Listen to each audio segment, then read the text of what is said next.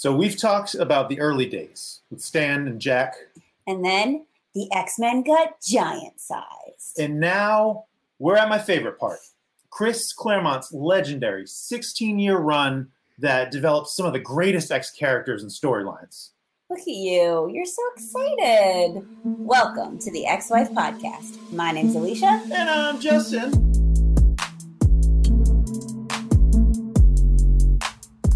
And today we are joined by comic scholar and professor of English language and literature, Dr. J. Andrew Deman. Yeah, Andrew, Hello. welcome to the show. Thank you for having me. Thank you for being here. How are you doing today? I'm good. Good. Glad Happy to hear. Yeah. So I've been a fan of your research for a while now, but for those who don't know, what is comic scholarship and how did you get involved?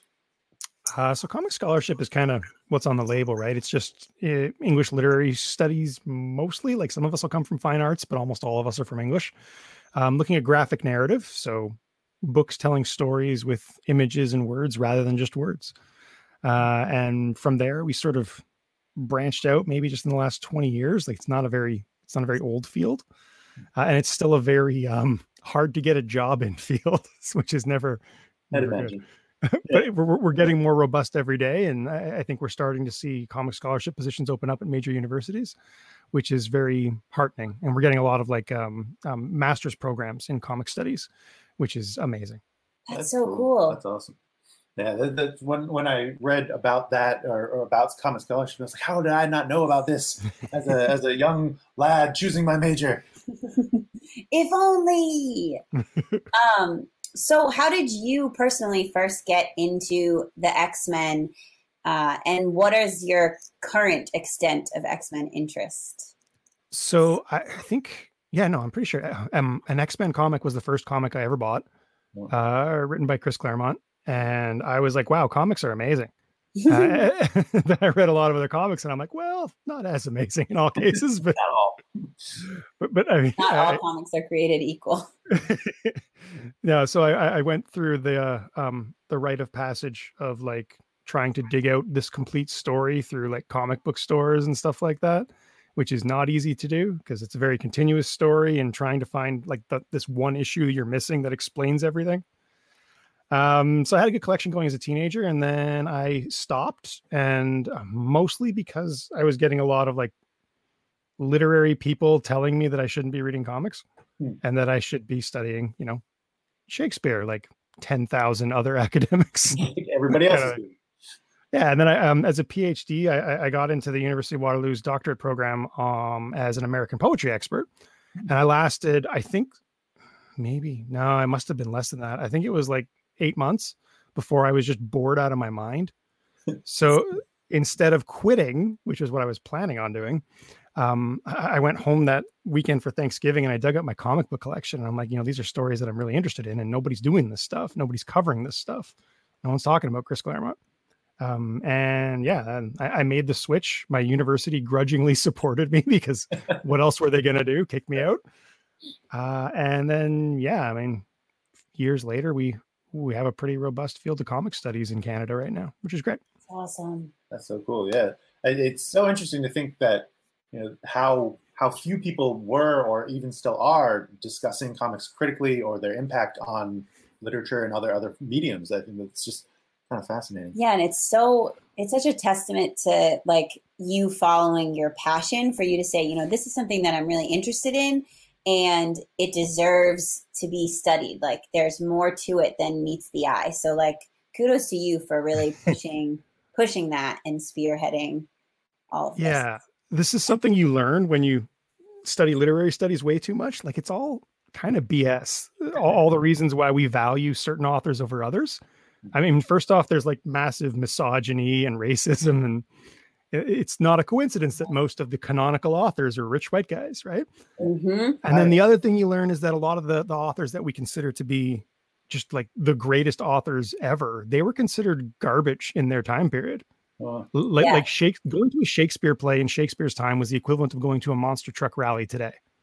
Nobody's gonna celebrate. And now right? it's like, did you read Shakespeare? Because if you didn't, You're missing out. Yeah. And if you misinterpret Shakespeare, or sorry, if you challenge Shakespeare in like a high school English class and you say, this play's not very good, the teacher will assume that you screwed up, that you missed something. And maybe you didn't. Maybe you got it perfectly, and Titus Andronicus just isn't a very good play. Yeah.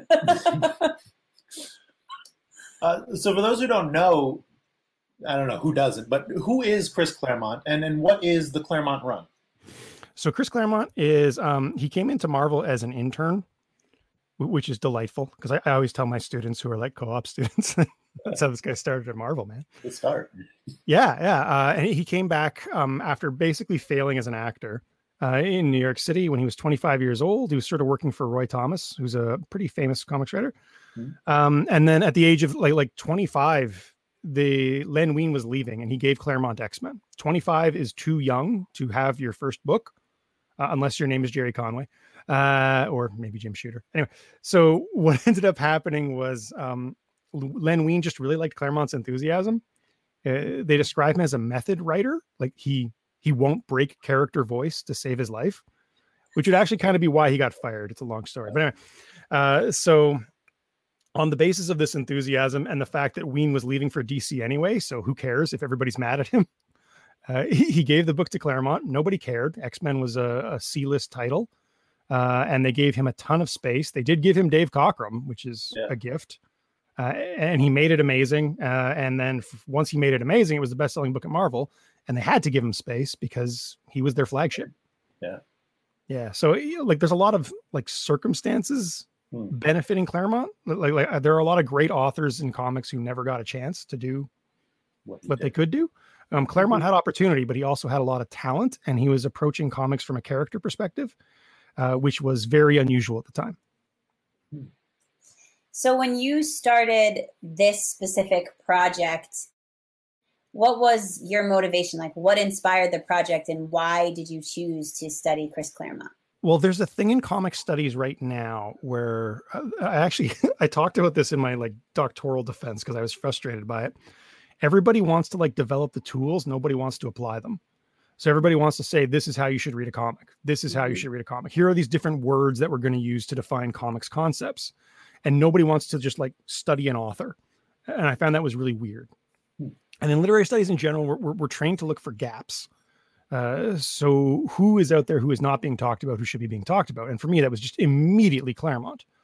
And if you look at like early 1990s comics studies, Claremont's in the conversation. They're talking about him with Frank Miller. They're talking about him with Alan Moore, Neil Gaiman. And then in the 2000s, for whatever reason, we lost touch with them. So I just kind of wanted to like shine that spotlight again. You know, here's a guy doing amazing things that are deeply influential in our culture. Let's talk about him more. And that was it. Amazing. So tell us a little bit about the scope of the project, the Claremont run, and what's next with it, or where you'd like to see it go. I actually have a list going of things that I want to cultivate. Lists are the best. How do you live without a list? Yeah. So the scope of the project, it started with data, right? It was, we had an army. We had 4 undergrad students and 1 master's student.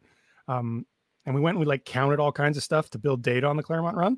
So we could do comparative analysis of like, you know, how often Storm has a thought bubble, how often Wolverine surrenders, and like stuff that most people will tell you you're looking too closely at your subject. Oh no. And that turned up some cool stuff and some graphs and things like that. And now we're done that phase. The undergrads have all been set free.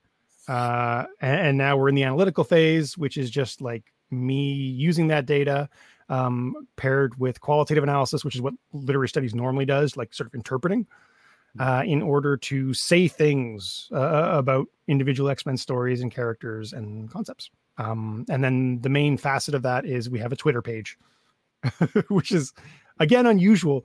We call it micro publishing in academia. It's pretty new. And the idea is kind of like breaking down the barrier between ivory tower academics and the public at large, and not just like talking at them, but like creating a forum where people can participate and correct me when I say stupid things or things that are wrong, and, you know, disagree, which is great.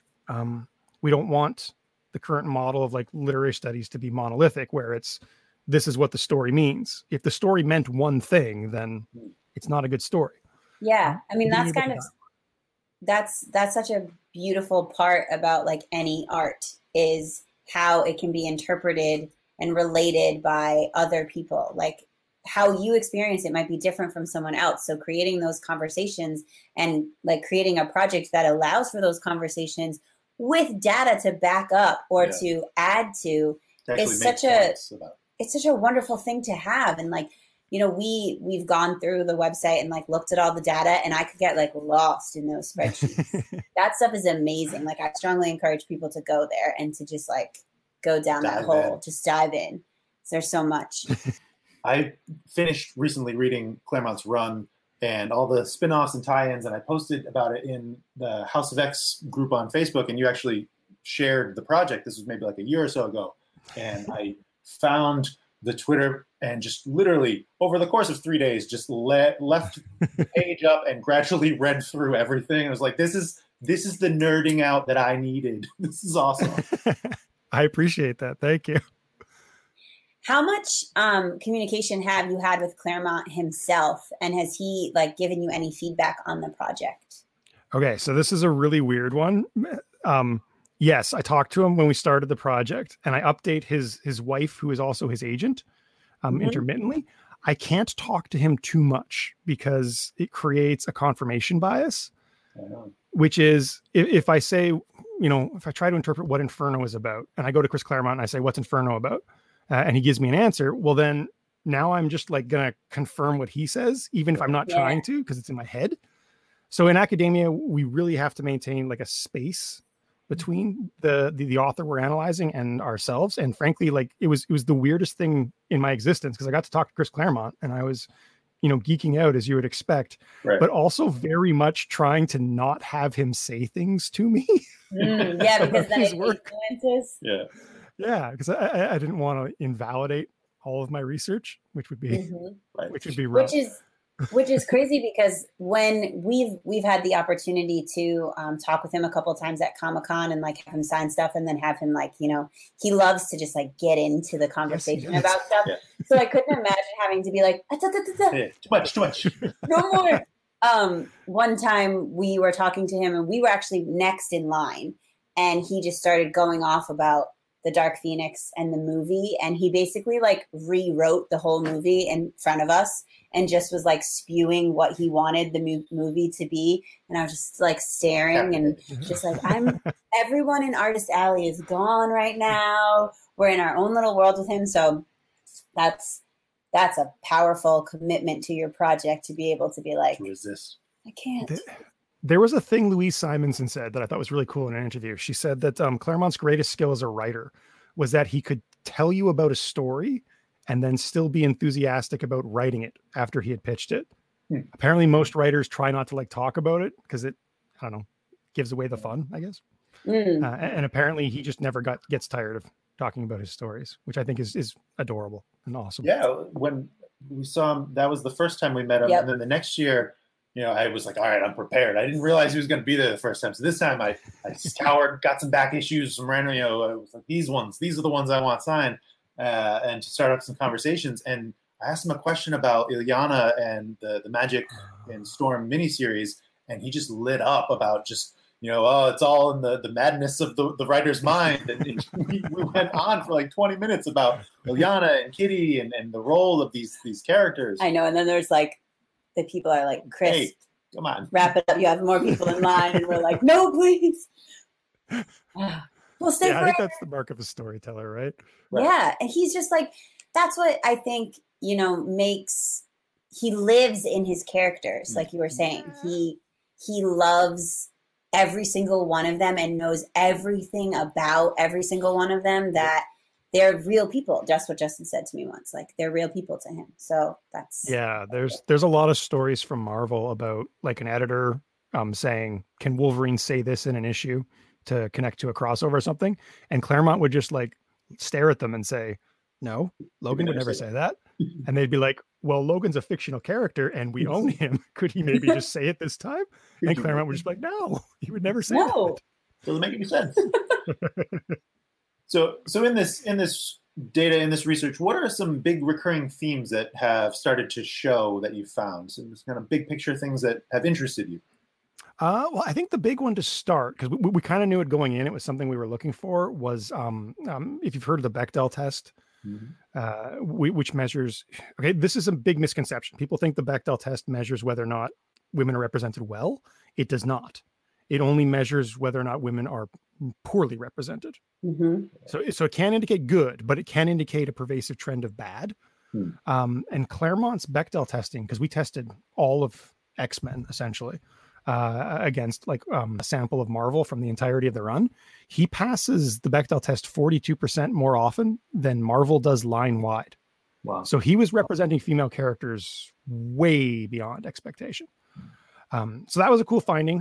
The other one that I've been kind of getting more attuned to is the extent to which the series is oriented around Storm specifically, and just how all the major shifts in the narrative as you go along, they tend to shift around Storm's character. Like we know she's big. We know he loves her, maybe more than any other character. But like she's very much steering the ship in a way that is not always obvious on the surface. I know a lot of people think of X-Men as like Wolverine's book, and that's so far from the truth, at least during this era, right? So that was something that came out that I thought was kind of interesting as well. And the other one was Cyclops. Because Cyclops has this reputation from the animated series as being like emotionally constipated kind of guy. No, Claremont's like statistically, Cyclops hugs more people than anyone in the Claremont run. He's very physically affectionate. He shows a lot of emotion. He cries and stuff like that. He's a deeper character than. Yeah. So I don't know how like much Justin has told you or informed you on like our situation in the podcast and what's going on, like how our whole setup is. But I had, before we started, I had only seen the movies. I never read a comic. And we started out reading House of X and Powers of 10. And by reading, I mean Justin would flip through the page by page and kind of tell me what was going on, and I would react. And then we dive like deeper and deeper. And like from the movies, I'm not a fan of Cyclops. No, he's bad in the movies. I think he's the worst. And Justin just like keeps trying to show me that there's so much more to Cyclops. And I'm like, I have some long-term goals with the podcast. One is to redeem Cyclops, and the other is to ruin Xavier. And I'm moving forward on Xavier, but yeah. I think you may have to avoid X Factor in a few of those early issues because there's a little bit of a character assassination there. Man. Yeah, no. Just circling back to what you said about the Bechdel test, like that specific page of data on your website was one of the things that I found the most interesting, to just look at like the, 10 issues at a time, like what percentage of those issues passes, and to see the span of like Claremont's run versus everything else was just like, whoa, holy moly. When you like look at it all together like that, it's really kind of amazing how successful in passing that test he is compared to everyone else. Yeah, and I think a lot of credit to Louise Simonson and Ann Nesenti too, because that number just skyrockets as soon as Simonson comes on board as an editor, which is really cool. And we know that Simonson and Nesenti played a huge role in Claremont's storytelling. Right. But again, editors don't get enough credit. Never. Yeah. Well, especially, we watched a little while ago. I rewatched it recently, but the documentary on Amazon. Yeah. How Simonson's pulling out these ideas and keeping track of all the threads and just really helping him be who he is and just hit the ground running on these stories. Yeah. He very much gives the impression of one of those kind of like free spirit authors that absolutely needs a strong editor. Right. When you have so many ideas, you need someone to like funnel them, wrangle you in. Yeah, exactly. While you've been working on this project, what has been something that has surprised you the most? I was very scared about the micro publishing in terms of being trolled to death on the internet, but X Twitter is delightful, and everybody's been super kind and supportive in a way that I was not expecting at all. I kind of thought as an academic coming into, like, I'm familiar with all these forums as a fan, of course, but as an academic coming in and being like, hey, we could look at it this way. I kind of thought I was going to get hammered, and that I mean, maybe it's still going to happen, but it hasn't happened yet. So that's been a delightful surprise. I've really appreciated the community. That's cool. Yeah, the X community is a good one.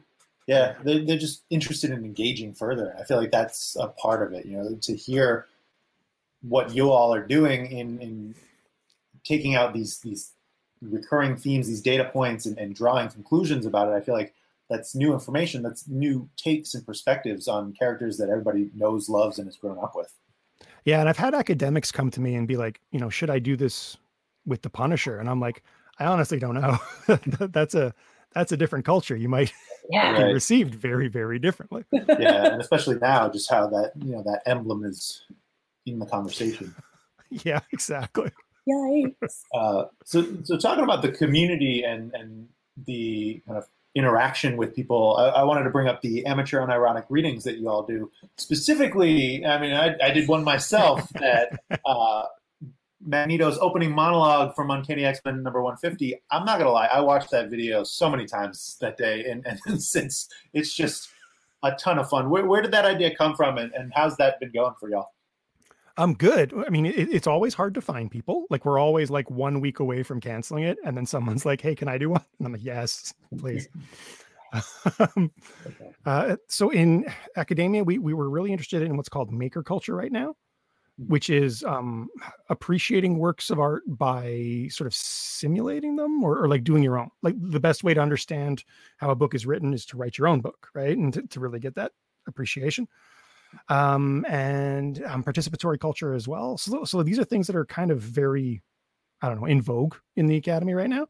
So the idea of having just fans share readings of Claremont to me was powerful in that respect. And I really wanted it to be unironic, because I think a lot of the way that Claremont is traded in the culture can be very ironic these days. So I thought it was fun to just have someone just give a sincere reading. Like, if you're going to be Magneto, be evil Magneto who's gonna mess up your planet if you piss him off, kind of Magneto. So the best Magneto. Yes, exactly.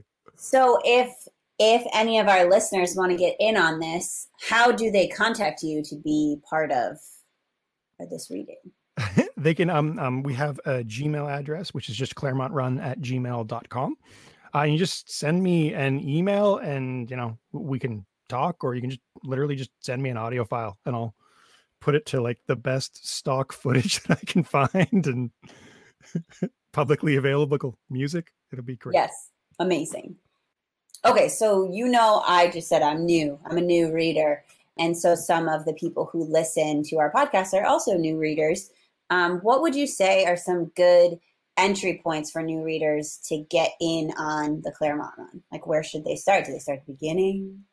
No, I usually say no. I think he was finding his way at first, and like, there's good stuff in those early issues, but I mean, he's not the writer that he would kind of famously become. So for me, the best entry point would be like Dark Phoenix Saga, or shortly after Dark Phoenix Saga, when he starts to reconfigure the book. That's a good one, because it is a contained story, which makes it easier to kind of understand and appreciate. And by then, I think he had the characters' voices consistent.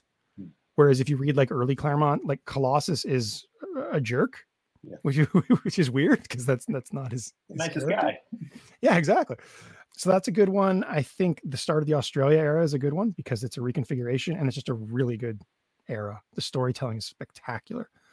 And then the John Romita era is hard to jump into. I would say the Paul Smith era is delightful, because he kind of steps back. Yeah. So any of those, I think, is fair game. I actually think for a lot of people, Hoxpox, House of X, Powers of X, for people getting into like contemporary X-Men, I think Hickman provided a great launching point for that. And I think we're seeing that in the sales, which is really nice. Yeah, it was definitely a good entry point for me, because look at it, I'm still here.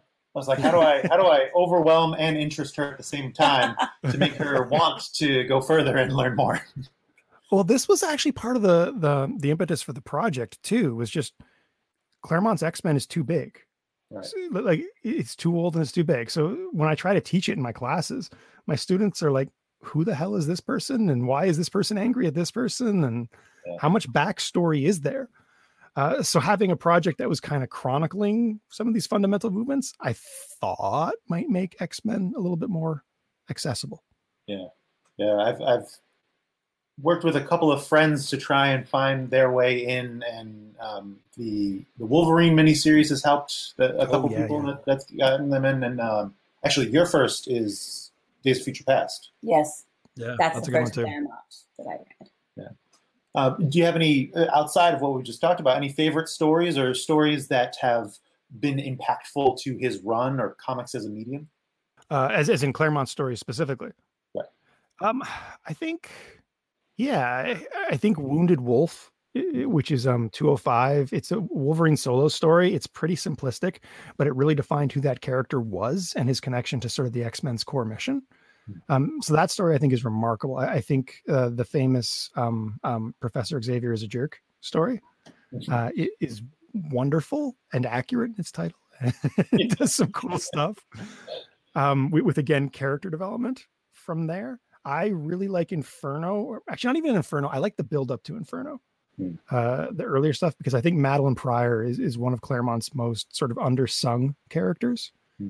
And I know Jason Powell, who wrote the largest book on Claremont studies, he really likes the Genoshan saga specifically. And I kind of agree with him. My only complaint is that it bounces back and forth between two pencilers, which creates a little bit of a tonal problem. But the story is fantastic. This metaphor for apartheid South Africa and connecting the mutant issues to that was really beautiful. I have a lot to do. I have a lot of reading to do. Well, we have so many. You have them all. I have Wounded Wolf. I was at a bar not recently. This was maybe like a year or so ago, and we were talking about. Someone mentioned the cover, the Barry Windsor Smith, the pipes coming out of Wolverine, and I was like, "Oh, Wounded Wolf, X-Men 205." And the guy was like, "Who are you? Why would you be able to say that and know that right now?" That's amazing. My students are reading that for next week. Oh, cool. Exciting. We'll get to talk about it. It'll be good. So can you talk a little bit about the depth in Claremont's writing versus modern comics? Yeah, I think so. One of the issues with modern comics is we shifted the balance a little bit to visual storytelling over a more multimodal text and image storytelling. And that's okay. Like I think that's exciting, certainly, and it creates spectacle. And the industry is very much driven by visual artists these days, which makes sense. The problem, and I think a lot of readers are experiencing this, is it takes about 5 minutes to read a comic book, and they cost $5. So there's better ways to spend your money, right? So Claremont was in a time when you can get away with dense text, and even then, Claremont's is the densest by far. You'd be hard pressed to find a writer who writes more within his comics. I feel like his letterer Tom Orzechowski deserves infinite love from Claremont just for fitting all the letters in there. So that gives him depth automatically. Like you've got more scenes, you've got more dialogue, you've got more thought, you've got more narrative caption. Thus, you get a wider palette. You can do more in a way that I think contemporary comics writers can't. So the era again is working in Claremont's favor. This product of circumstance. So that's a big thing. And then the other thing is his emphasis on character over plot, which wasn't in vogue in either comics or science fiction specifically at that time. But he kind of makes it happen. Like there are a lot of X-Men comics that, like, if you went to like those plot chart things that you used to have to do in grade 3, you would die. Like there's nothing you could do. What happens in this issue? I don't even know. These characters talk to these characters. And that's about it. So I think that makes it feel more immersive, right? Because you are getting to know the characters in such depth, and following their journeys and mostly feeling their pain, because famously he does like to torture his characters emotionally, maybe more so than contemporary authors. He also does a really fun thing that Shakespeare does too, which is he can have a character surprise you by doing something that is perfectly consistent with their character. A lot of authors aren't good at that. If they want to surprise you, it's a contrivance, right? A character will suddenly get mad for no reason in a way that doesn't make sense. Claremont's characters will frequently do shocking things, and you're like, oh crap, this is exactly how that character would have reacted. I just didn't see it, which is delightful. It's a great way to blindside people, and he does that a lot. That's cool. I definitely noticed visually the amount of text. Like when we were going through Days of Future Past, I was like, Whoa, Yeah. there's so much text. And that's exciting to me because I've always been more of a book person. And I feel like that's kind of what interests me about his run is that it could feel like it's a book. And I can get that whole world building through visual and mental input. Yeah, and that's a fundamental theory in comics by Scott McCloud, which says that comics are an immersive medium because they require you to fill in the blanks. So like if there's a picture of a guy holding an axe and the next picture is a dead body, McCloud says you swung the axe, right? Ooh. So it makes it immersive for you. So contemporary comics, when they show you every little visual image of every scene transition, you're maybe losing a bit of that as well, potentially. There's different theories on that. That's just one of them. That's interesting. Yeah. I like that. Yeah, it's a cool concept. And we're talking about the art side, the visual medium of comics, the visual influence of comics. How was Claremont's storytelling impacted by his collaborations with different artists? What was brought out by Cockrum that wasn't brought out by Smith or vice versa? Right. Yeah, no, a lot. So Cockrum really likes science fiction. So X-Men is a science fiction. Like Cockrum can't get them off planet Earth fast enough once they start writing, right? Byrne does a little bit of everything, but he's known for structure. Byrne is a purist. He likes sort of Silver Age comics. Famously, one of their big fights was Byrne hated that Claremont wanted to make Magneto redeemed. He felt the villains should be bad guys. They should be mustache twirling bad guys, right? Then you have Paul Smith, who comes from advertising. And Smith is all about emotional gesture and posture. And that's really where Claremont turns the corner for me in terms of really amping up that character development, because he has an illustrator who can do that. And then Mark Silvestri is like maybe the most obvious Frank Frazetta disciple in comics history. And yeah, X-Men becomes this Conan-like sword and sandals drama. Jim Lee comes in, he's very like tactical military style, and that's what the X-Men become. Yeah. So you can really see the illustrator or the pencilers driving that momentum in some complicated ways. Yeah, it's interesting. A couple of the points, but Smith specifically, the Brood Saga in my mind is one of my favorites. It's probably one of my favorite arcs, and just the internal struggle that you can see in the characters with these choices that they have to make and dealing with this giant threat is really sold that much more through their expressiveness and through just how they're dealing with it. Yeah, absolutely. And even just like differentiation of the characters. This is a valid complaint against Byrne. Like his characters all have the same face. Mm-hmm. They all kind of look the same, like his male and female characters. He's got two faces, male or female, and that's he varies them a little bit. So having the characters be like visibly different, not just facially, but physically, that's huge in the Smith run. And Smith can do clothes too. There's very few comic pencilers who can draw clothes, where you have like fabric flowing and not just like most pencilers will tell you they just draw nudes and then they put like little lines to make it look like it's a t-shirt, right? But Alan Davis and Paul Smith can draw fabric. That's funny. Immersive, right? I learned so much on this podcast. I really do. So I'm starting to really connect to Kitty as a character. And I feel like, she serves as a point of view for the reader. And I'm wondering what you think, how that influences the experience of the reader to be able to connect to Kitty's point of view. I think it's huge. So we know about Kitty in terms of representation because the sidekick character is a thing since the 1940s. It's almost as old as comics. And the idea was it's hard for kids reading about Captain America to identify with him because they're just kids.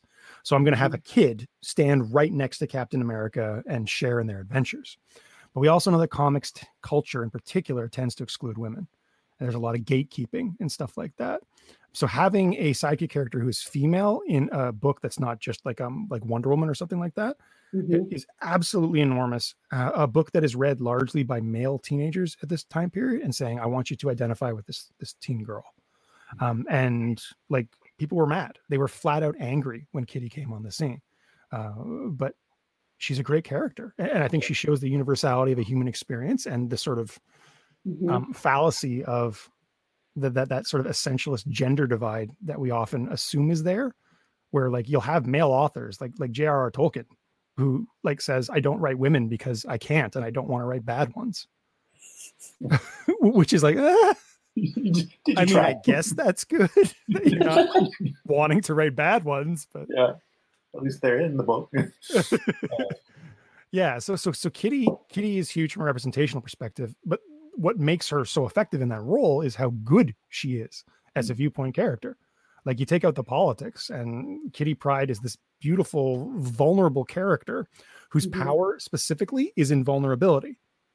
So she's there. She can be there because it's not that dangerous for her because she'll phase through anything.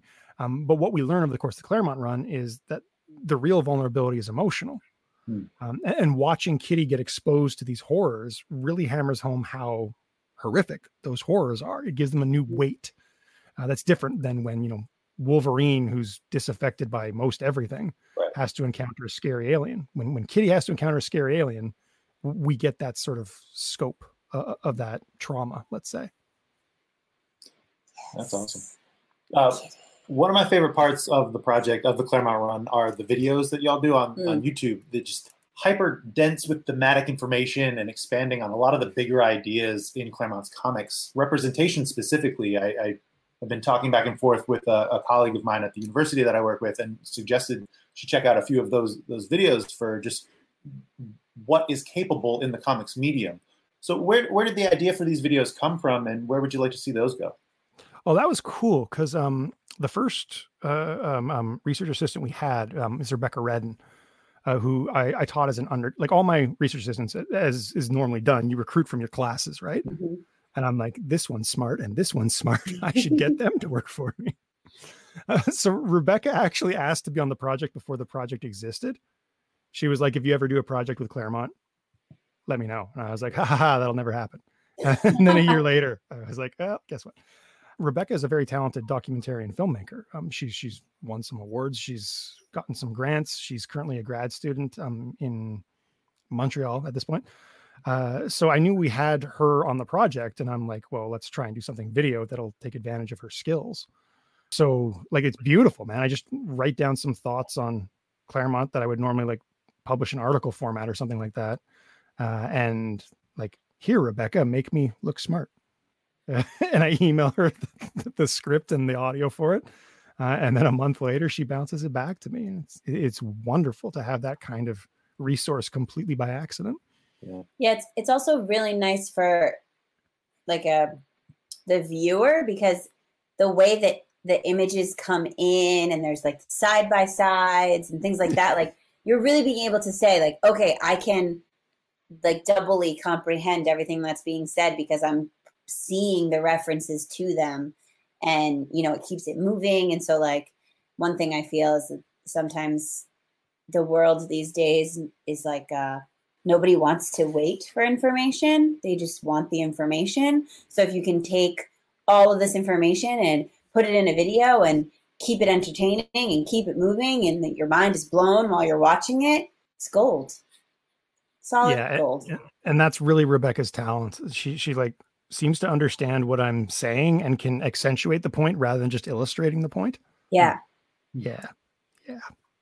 The ones that we were watching the other day, the one on Black characters, Indigenous representation, queer subtext, just all the things that are so key to the themes of Claremont's run and the things that he's writing about and is known for breaking barriers on.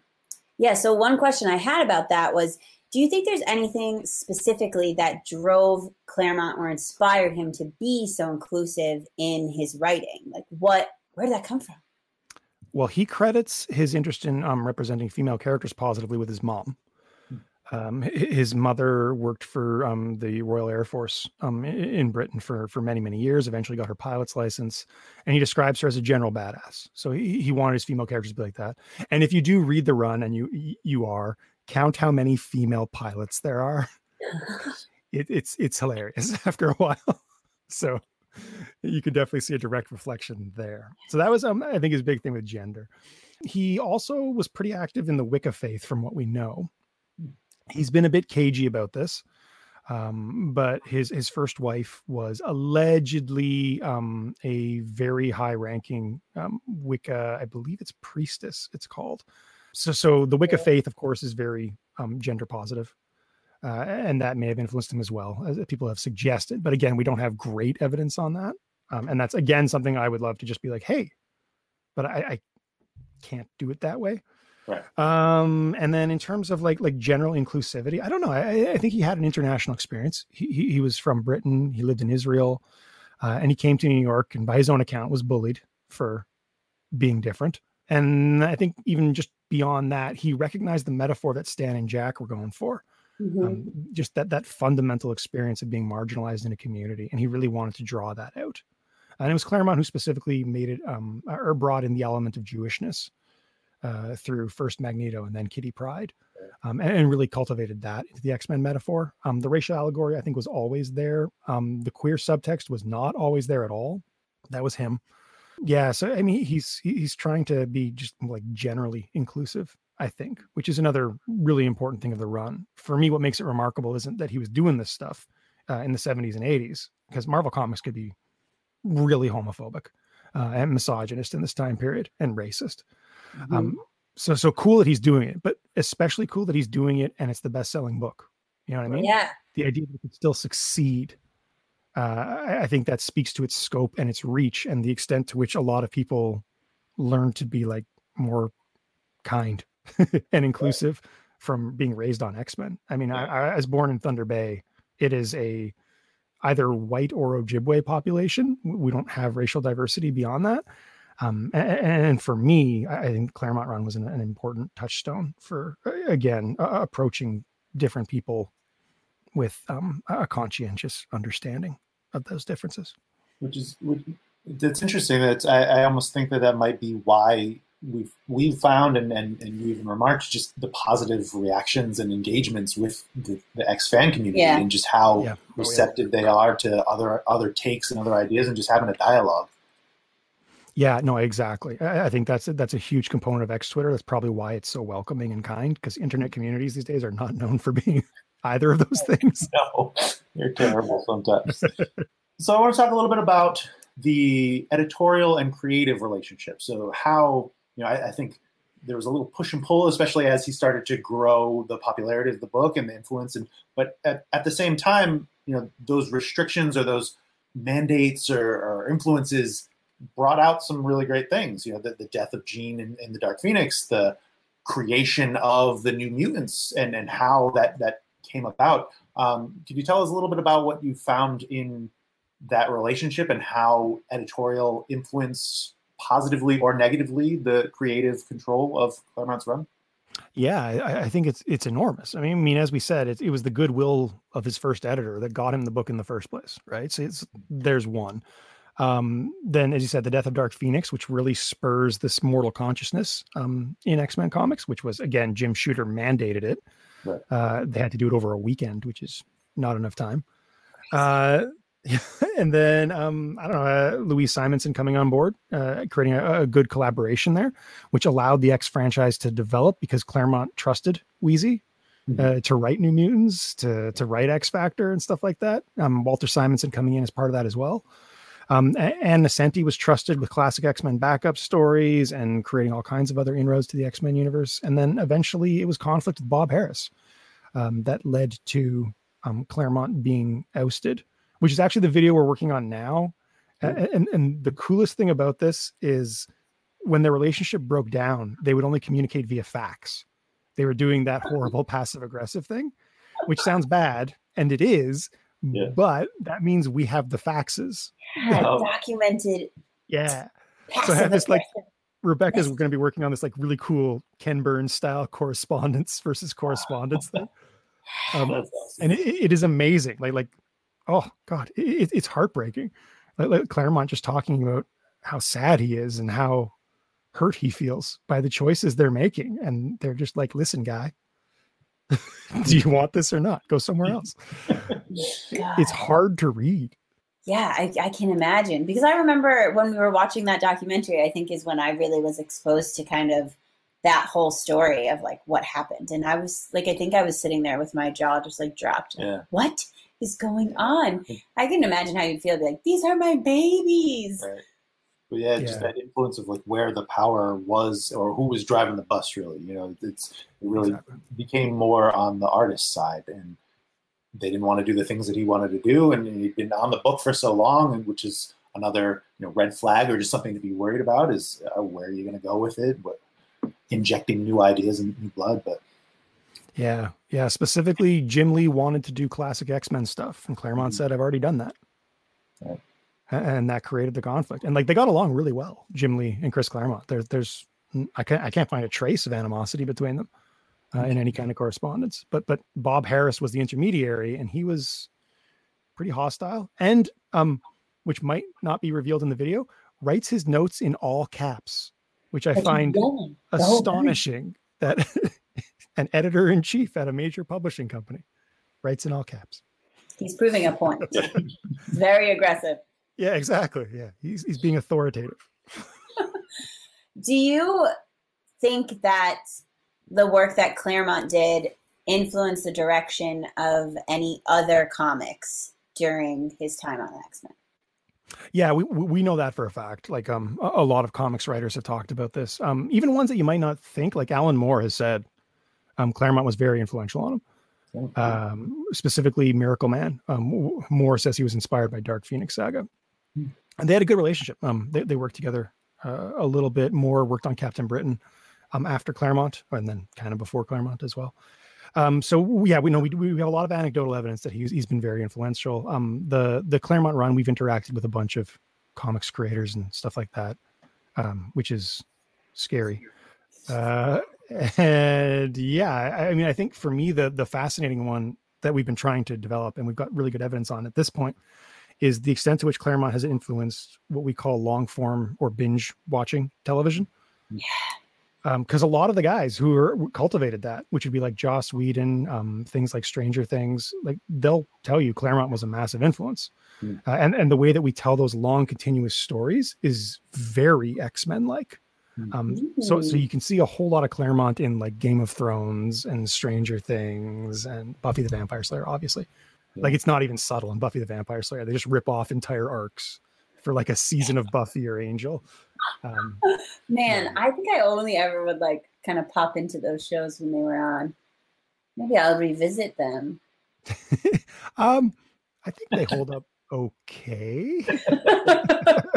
There's a few of them that are, that's really racist, but okay. It was 1997. Right? When you look back at some stuff, you're like, how?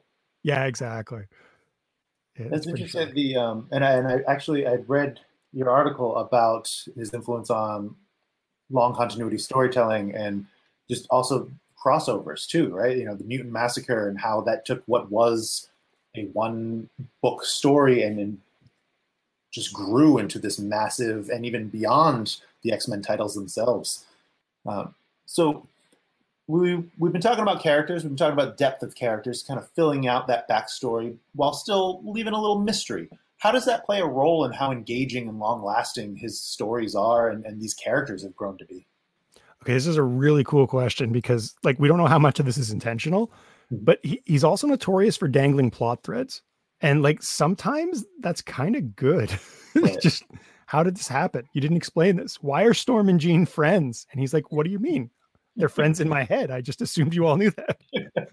And then he can go back in classic X-Men and like tell that story specifically. And you're like, oh, okay, well now it makes sense. Yeah, no, I do think the way that his mind wandered and the way that we were kind of getting an iceberg approach, like the characters were alive in his head and having their own adventures, I'm assuming 24/7, makes them feel lived in when we do encounter them, which gives that sense of depth. And again, the fact that we're like missing all these adventures that we hear about briefly in the book, again, allows us to kind of fill in those spaces.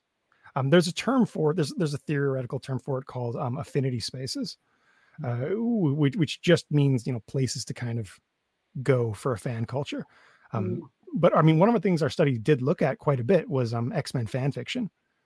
And there's a lot there, and probably because of those gaps. that are being created, again, possibly quite accidentally. Yeah. So cool. I had never, it's right here. I recently bought the omnibus of the X-Men classic X-Men backup stories. I had never read them. I've read the Claremont run a handful of times, but now to actually dive in, I just recently read that First Friends to really show you that where that development came from. I think that's such an interesting aspect of his run that he was able to go back and expand on that depth. Yeah, and like specifically in character vignettes, which you're not normally going to get away with in comics because you need to have something explode every few pages. So getting to see him do those character stories is really wonderful. He didn't do enough of them. There's maybe 20, I think, that he wrote. But they're some of the best stories he ever wrote, in my opinion. So crazy. There's so much to his run, right? It was so long. So for you personally, are there any, sour points or things that you didn't love that you were like, things that haven't aged well? Yeah. Let me think. Again, the early issues, like I think if X-Men got canceled after 2 years, I don't have this project. Like no one's talking about the Claremont run. X-Men was a decent story that kind of got churned out. There's a lot of like sexualization of some of the characters in the Silvestri era that I kind of didn't love. Particularly like Rogue, who's a teenager and specifically has trauma around the subject of sexuality. So I felt a little uncomfortable with some of those stories. I think that could have been toned down. I do not like, and no one can convince me to like, the Kitty Colossus relationship. Because of kind of weird. It's not right. I don't know. He seems aware of it sometimes, and he speaks about it sometimes, and I really appreciate that. But in general, I would like it if it just didn't happen. Just cut it out. Yeah, and I think Rachel left the book too soon. Although I really do like the way she left the book. I thought it was heartbreaking. And Madeline Pryor, as I said, I adore that character. I loved her relationship with Alex, and would have loved to see more of that.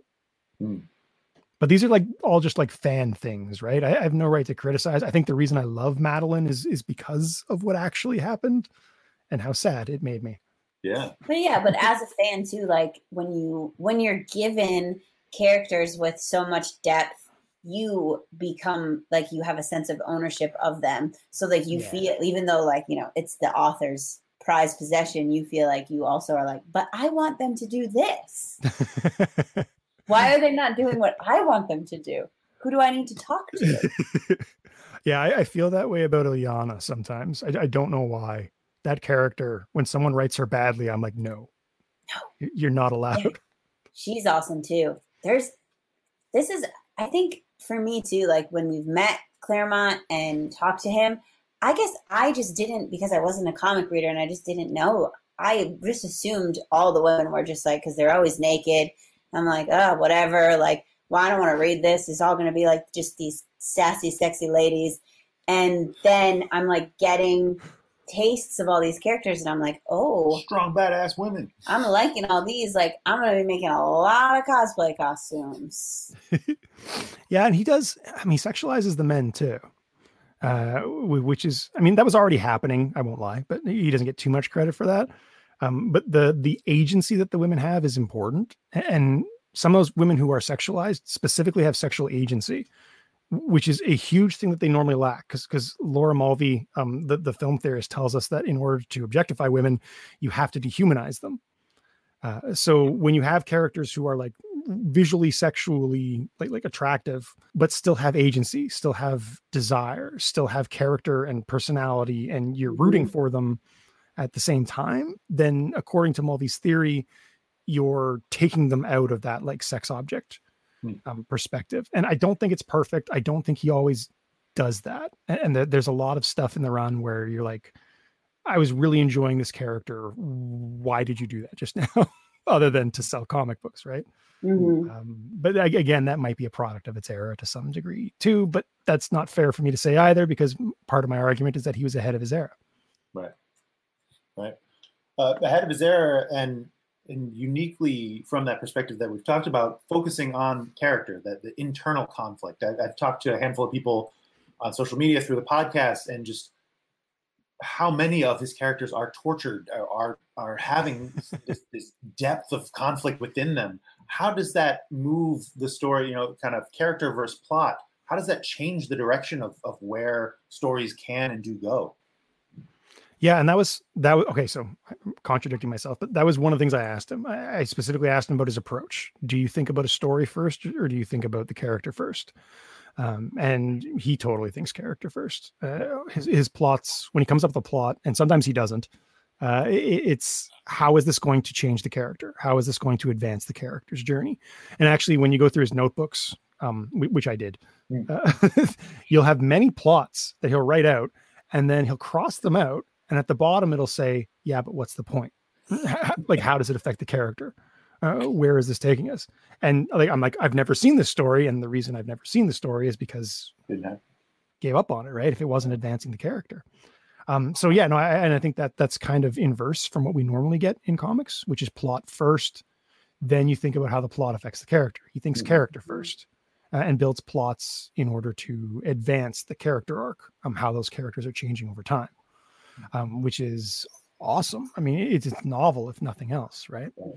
So cool. I just feel like it's like, that's the one thing that interests me the most about a run that's so long for one person, is that he's so conscious of how every character acts about everything and how everything influences every character, that like, I want to live in his head. Yeah. I want to get up in there and just like explore what's going on. What else didn't hit the page? What else do you know? Tell me everything. It is fun in the archive to see some of the stories that weren't, some of the scripts that weren't. Like he wrote a giant treatise for a film, for an animated series and stuff like that. It's really cool to see all the things that never developed. My favorite is like the characters who were gonna be on other teams that didn't make it, or villains who were gonna be. Like Legion was supposed to be an X Factor. That would have been really cool. Siren was supposed to be an Excalibur. I think Madrix was supposed to be in there as well. That would have been really cool. Now there's a lot of like shuffling of the deck that kind of ends up happening for reasons I have no idea.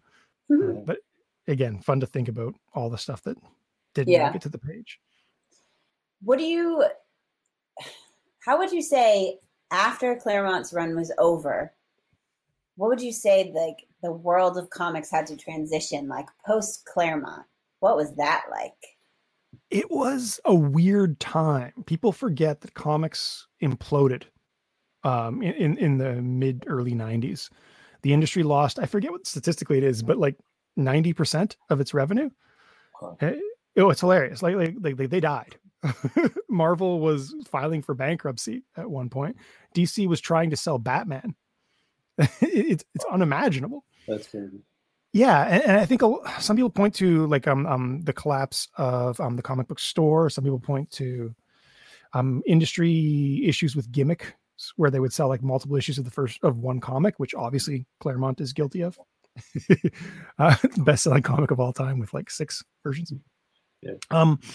So I think the big transition though was just moving from writer-oriented to artist-oriented, and what that meant. And we still see that transition today.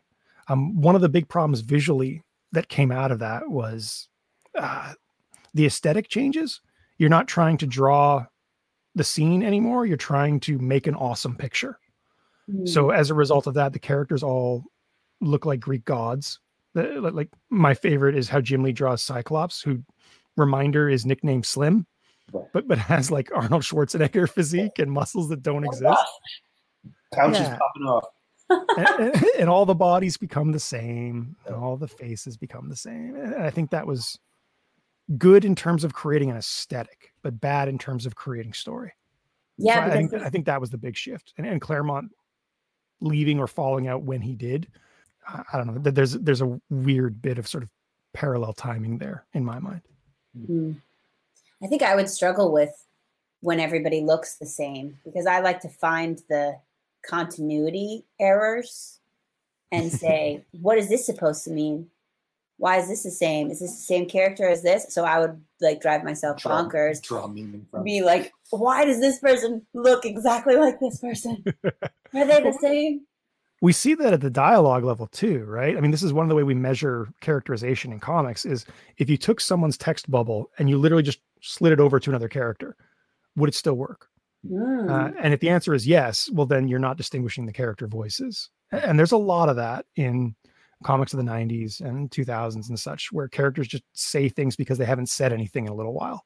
And you could give a text balloon to Warpath that was supposed to be for somebody else, like Boom Boom or Cannonball or something like that. Doesn't matter. They don't speak inconsistent voices. Claremont was very good at that, probably because of that whole method thing. But when Storm says something, it's clear that it's Storm saying it, which I think is nice. Yeah. And so we've talked about Claremont's influence on kind of long form storytelling, but also let's talk a little bit about his influence on X-Men films, X-Men TV media. I read you had the thread about the credit to the creators. You know, these are those big stories that we've seen countlessly adapted, successfully, unsuccessfully. You know, tell us about kind of what you think his impact has been on the X-Men's franchise after he's left. Well, I think I mean, it's weird because we credit the creation of the character, which is a weird thing in comics because you can have a character exist for decades, but who they are in the 70s isn't who they are in the 60s and isn't who they are in the 2000s. They're clearly a different character. They just have the same name. So we're underappreciating there. And a lot of like character and character dynamic, like that's all over the X-Men film universe. And Claremont's not getting credit for that. And then you have very specific storylines. Like they can do a Dark Phoenix saga and not credit Chris Claremont. That's deeply offensive and so strange to me. So I think it's just kind of how the industry evaluates, I should say, intellectual property. And they don't think about cultivating character, cultivating story. They just think about, you know, who created the title, which is not really the thing because again, nobody cared about X-Men for its first 20 years. So suggesting that Jack and Stan created X-Men probably isn't accurate. I think Claremont created X-Men.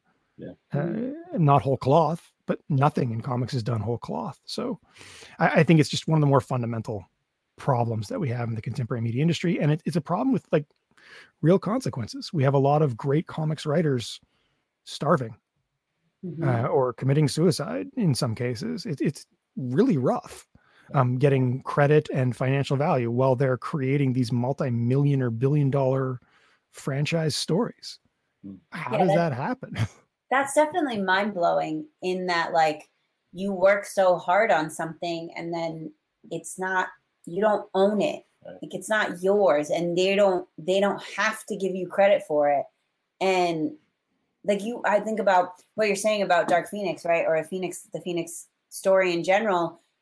Imagine if they took like the Hunger Games books and they were like, the publisher of the Hunger Games book was like, yeah, we're just going to make this, but we're not going to credit the author at all. Yeah, it's the work for hire system. It should be illegal.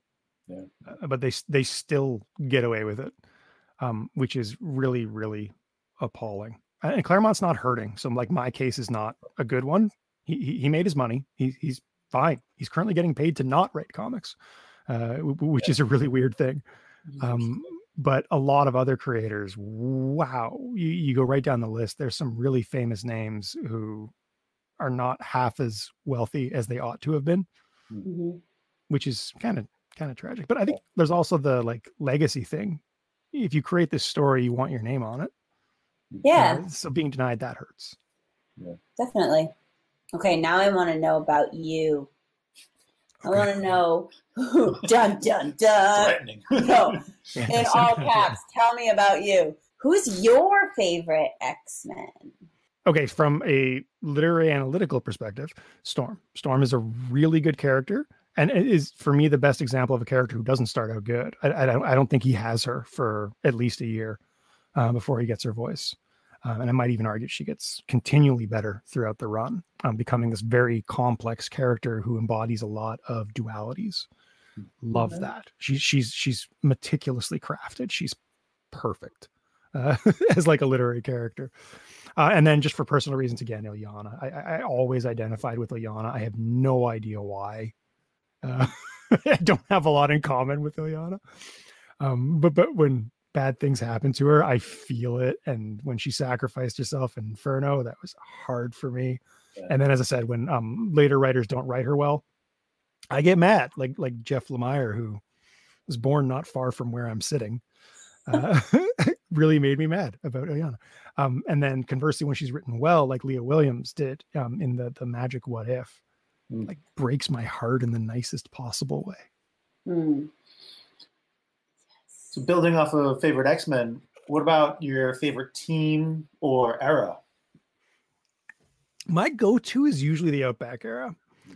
I like how loose the storytelling is. I like it's not very plot focused.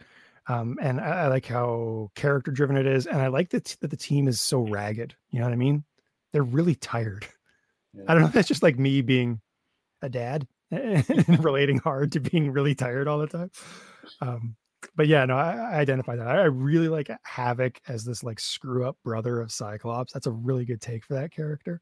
Yeah. I really like Colossus being cut off from his family, Wolverine being on his last legs. All that stuff. I think that was a great era. That was probably my favorite. Yeah. He really takes characters into places that they had not yet been. And I feel like that just speaks to his process of continually evolving who this character is in a way that makes sense for their growth. Yeah, exactly. Not really a question, just a plug. I heard about and checked out the 3-Panel Contrast, the podcast that you do with the other two folks, and talking and contrasting comics runs. I listened to the Asgardian Wars versus Hoxpox episode, and to really see that contrast in plot-driven versus character-driven was fascinating. I don't know if you want to tell us a little bit about that podcast or plug that before we wrap up. Sure. I team with a pair of colleagues from different universities or campuses, Michael Hancock and Anna Papard. And we just like to, I guess, alchemy, really. Like you take two comics and you sort of compare things across them that have a point of comparison. And you tend to find a lot of things that you wouldn't if you just analyze the comic on its own. So we just do a monthly podcast where we once a month get together and take turns pitching, like, this month we're going to read these two comics. And then very congenially, because we're all very nice Canadian people, talk to each other about these comics. Even when we disagree, we tend to be nice. Very civil conversations about it. Really is. And this is a huge problem because Anna and I have like the same brain about comics sometimes. And I feel like I should just like stir things up and say things I don't believe to get her angry or something. Just play devil's advocate. Be like, one more. What about this? Yeah. Any place else that people can learn more about the Claremont Run or your work? Or you can always Google me. I have a whole bunch of publications, media and academic. So J. Andrew Deman, that works. Then there's the Twitter feed, which is always there every day, which is at Claremont Run. And then there's our website, which is www.claremontrun.com. Awesome. Well, amazing. This has been great. Yeah, great this is fantastic. Thank you for having me. Really appreciate it. Yeah. All right. Until next time, old friend. Charles!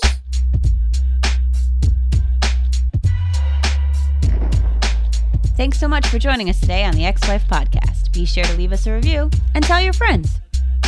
The Ex-Wife Podcast is produced in Providence, Rhode Island by Alicia and Justin. Our music is by Quan.